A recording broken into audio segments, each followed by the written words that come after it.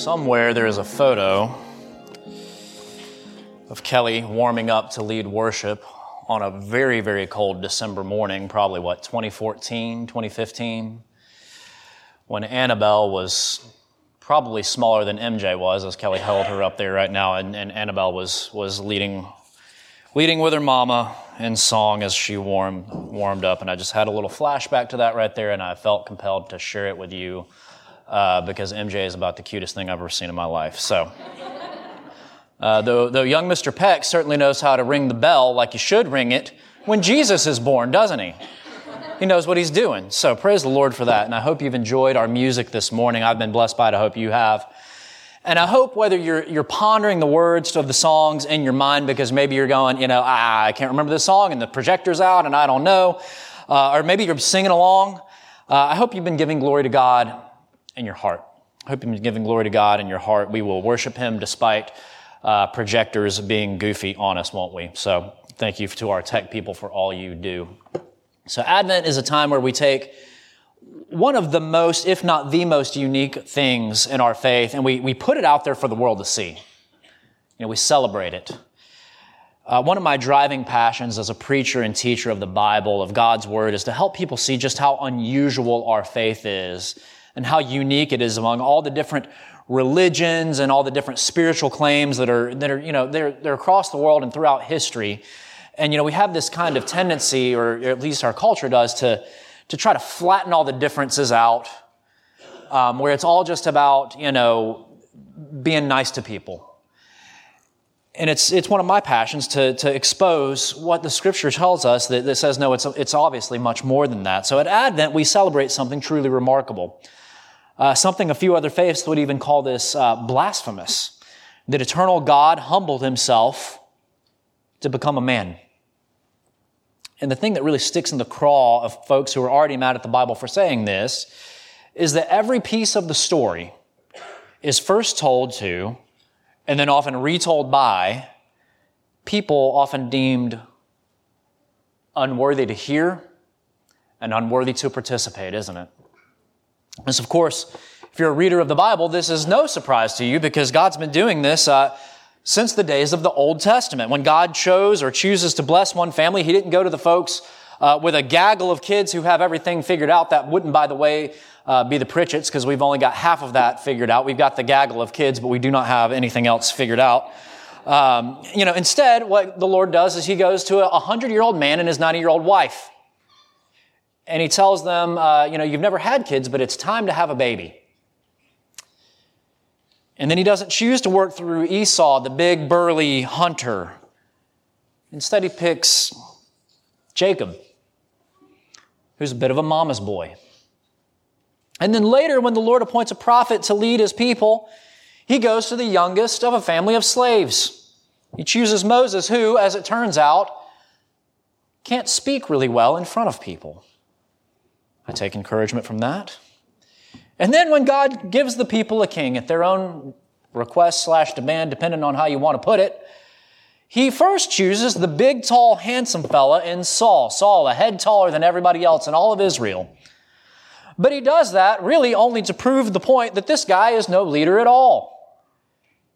Especially when the people are threatened by the biggest Philistine they've ever seen in their lives. So who's appointed to step in by the Lord? David, the shepherd, who's a harp player. He's a harp player and a songwriter, a poet, youngest in his family. And we can go on. Jesus even makes comment about this in the Gospels, doesn't he? He says, who did the Lord send the prophet Elijah to? Only a widow in the land of Sidon, outside of Israel. And again, Jesus says, who did the Lord send the prophet Elisha to? Well, He went to Naaman to heal him from his leprosy. Naaman, who was an enemy of Israel, a Syrian warrior. The Lord does not play by our rules, does He? And if we have expectations, and you and I do, we have expectations, the Lord is sure to thwart them. So take a look then at the Gospel of Luke, chapter 1. You'll find our passage, Luke 1. We'll start in verse 39. It's on page 804 of the Pew Bible. We don't have it up on the screen this morning again. 804, right at the top, right-hand corner, column A, as my English teacher would have said. And what you're going to see here is we're going to see two ladies, they're cousins to be exact, and both are pregnant. But this isn't a baby shower. It's not a good old normal thing to be happening. No, because one, Elizabeth, she's, Luke says, advanced in years because Luke is too much of a gentleman to call a lady old. She's never had a baby either. Might remind you of another story in the Bible, or a few. And the other, of course, is Mary, not yet married, also a virgin. She should not be pregnant. And we don't mean that in the sense of you shouldn't be, but like doctors, scientists would say she shouldn't be pregnant, but here we are. So I'll pick up reading in verse 39, and I'll read down till verse 56. So this is the word of the Lord from Luke chapter 1. In those days, Mary arose and went with haste into the hill country to a town in Judah. And she entered the house of Zechariah and greeted Elizabeth. And when Elizabeth heard the greeting of Mary, the baby leaped in her womb.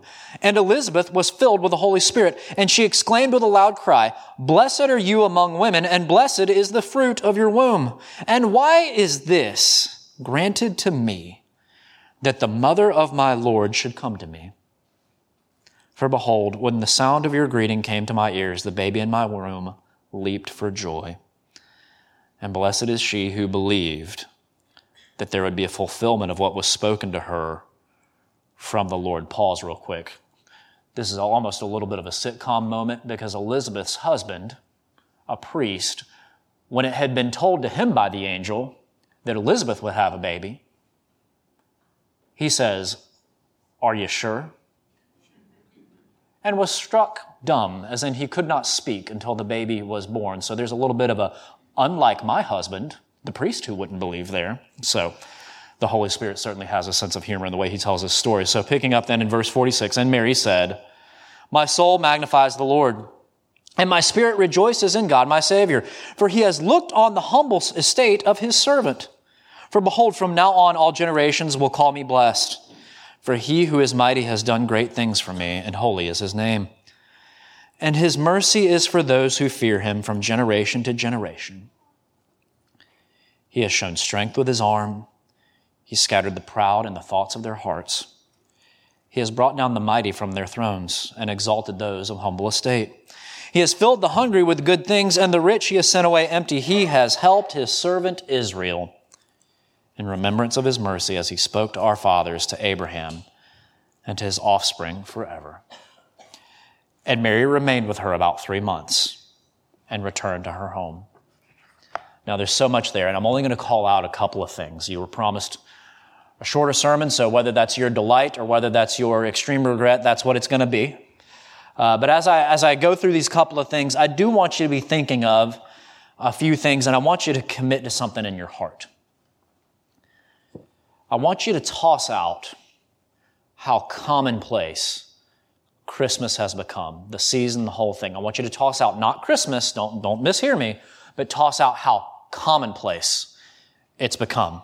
And I'm not asking you to do anything new because it was 1965 when Charlie Brown lamented that Christmas had become too commercialized and he didn't know what it was all about. And on top of that, as you hear songs, maybe on the radio, maybe out in public, perhaps you're talking with a friend, an acquaintance, maybe a coworker, or a stranger, maybe it's a stranger you're just chatting with, take a bold step and remind them how remarkable it is that God came to earth to save sinners like us. Introduce Jesus to the conversation. Feel free to invite them to our regular Sunday morning service, or invite them to join us on the evening of Christmas Eve. Our culture has kind of shifted a little bit. Easter used to be the really easy day to invite people to church. I remember the fella that used to sit next to my family in church growing up, Mr. Hickson. He didn't come to church on Easter because he wanted to leave that spot open for someone else, but that's actually shifted a little bit. Christmas Eve is actually the time when people are more prone to come, so invite them to Christmas Eve, morning or evening. And when you introduce Jesus into a conversation where somebody was trying to talk about their kids or their grandkids, are you going to come off a little weird? Yes. Yes, you are. I'm a pastor, and if I introduce Jesus to a conversation, people are like, hey, buddy, why don't you leave work at work? Right? But you guys do let me you let me preach here. You let me be the pastor here. So you're going to have to own the being a little weird thing at some point. So just go ahead and do it. Go ahead and introduce Jesus to that conversation. So the first thing I want you to think about from the text, the first thing that I want you to introduce into conversation with people is look at what Elizabeth said to Mary in verses 42 through 45 again. What did she say? The mother of who? The Lord. The mother of the Lord. And this is a huge deal, and it's not because of Mary, but Elizabeth is recognizing exactly what's going on here. She's recognizing that the greatest miracle that the world had ever seen was taking place. God had become a man, a little baby boy in Mary's belly. And again, the focus isn't really on Mary, other than her faith to believe what she was told, which is contrasted with Zechariah, like we talked about earlier. But the Old Testament had been telling them this all along.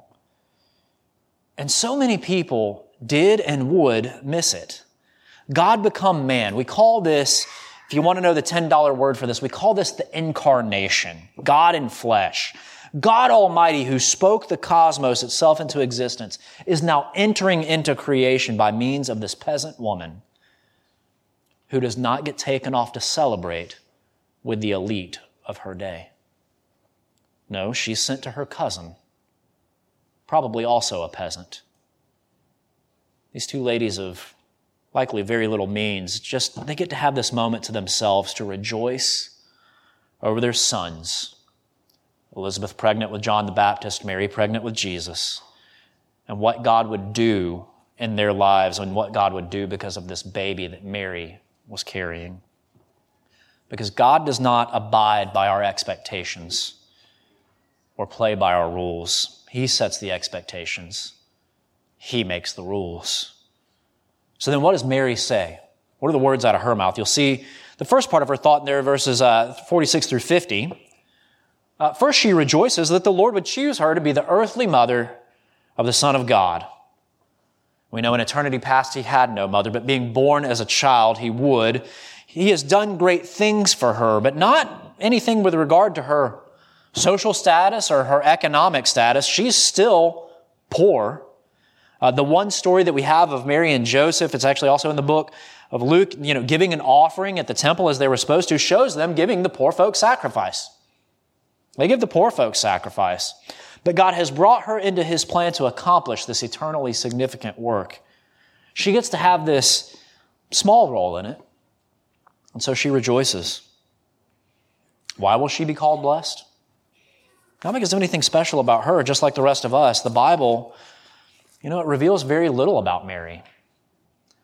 But because she's the mother of Christ Jesus, she's blessed. She would be the one to welcome the Lord God Almighty himself into this world and to hold him in her arms.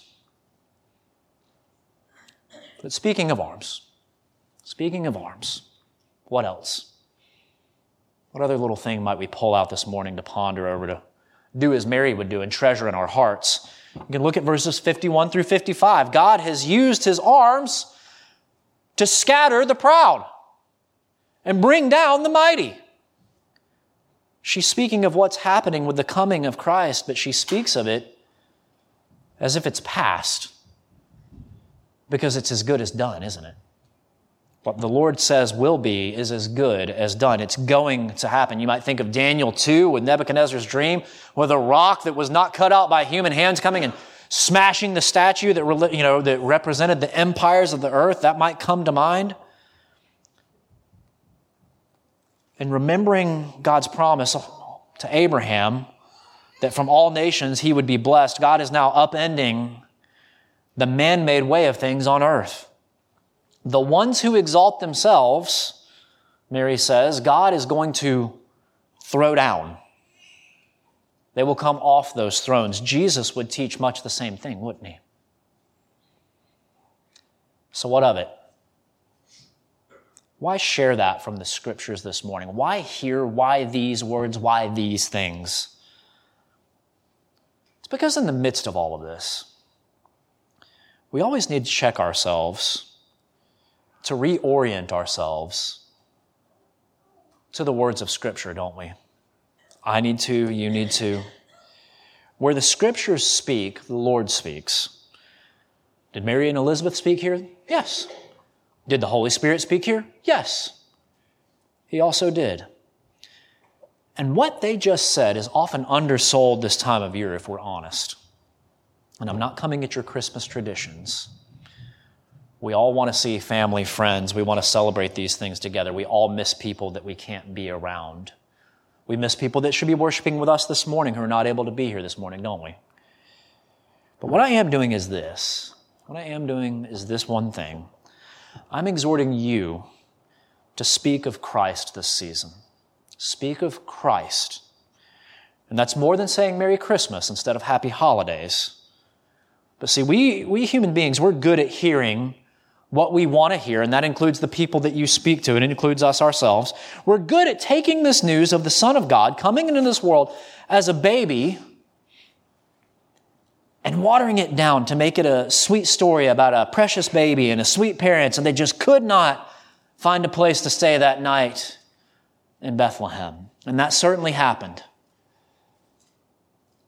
We can make the original Christmas story into the original Christmas movie where you've got these sweet poor people and things should go well and then they don't, and then just when it looks like everything's going to fall apart, it all comes together in the end and everybody is happy and the baby is born and everybody's okay. But that's not what Mary and Elizabeth said right here, was it? It's not what the Holy Spirit's got for us, is it? No, they said that God Himself was here and that Mary was blessed just to be near Him. The baby in Elizabeth's womb so excited that he leaped at the sound of Mary's voice. She's blessed to play a role in this great story of ancient promises now fulfilled. And Mary had said that God would upend things, throwing down the arrogant and exalting the humble. So the exhortation, as we wrap up, as we sing again, the exhortation is this: would you be willing to ask those around you? Would you be willing to do this? Ask those around you if they have considered how Jesus' own mama thought about the advent of the Son of God. Would you be willing to ask those around you if they've considered how Jesus' own mother, how the lady he would call mama and mommy, thought about the advent of God's Son into the world? Would you be willing to say to a friend or a neighbor, someone you know, this Christmas, I love the decorations, I love the songs, I love the lights, I love the joy on a child's face when they open that present. I like getting presents, right? I don't think any of us hate getting presents, right? Love that. Love this time of year. Love the Christmas cookies and the traditional dishes. And your family probably has a tradition that might be a little unique, a movie that's not a Christmas movie that you all get together and watch it anyway, right? But this Christmas, I'm really thinking about how Jesus coming into the world makes me want to be close to God and walk in humility before Him. Would you be willing to say, this Christmas, I'm thinking about, I'm pondering over, I'm meditating on how Jesus coming into the world makes me want to be close to God and walk in humility before Him? I hope you will. I hope you'll do that. Church, this is my first Christmas season with you. This is my family's first Christmas season here. And I look forward to continuing to enjoy all of the firsts with you that we get to experience. Learning how y'all do it, we would say. But as we sing this next song, don't just sing along because you've known it. I remember learning our next song. I remember learning it in Miss McDowell's music class in kindergarten, still elementary school, because Dowell Elementary was not yet completed with construction yet, and we weren't able to move in there yet. Don't just sing it because you know it, but sing it and take the imperative for yourself. Go tell it. Go tell it. Say something. Sing this as an order you're giving yourself. Go tell someone who needs to hear it. Tell them why it is, how good it is that Jesus Christ is born. Let me pray. Father God, we We thank you for fulfilling your promises. We thank you for who Christ is. We thank you for sending your Son. We thank you that our confidence is in Him and not in ourselves, not in the proud, not in the ones sitting on thrones, but in the one who will sit on the throne, the one who went to the cross for us and did not stay dead. We give you thanks for all of these things. We love you. In Christ's name we pray. Amen.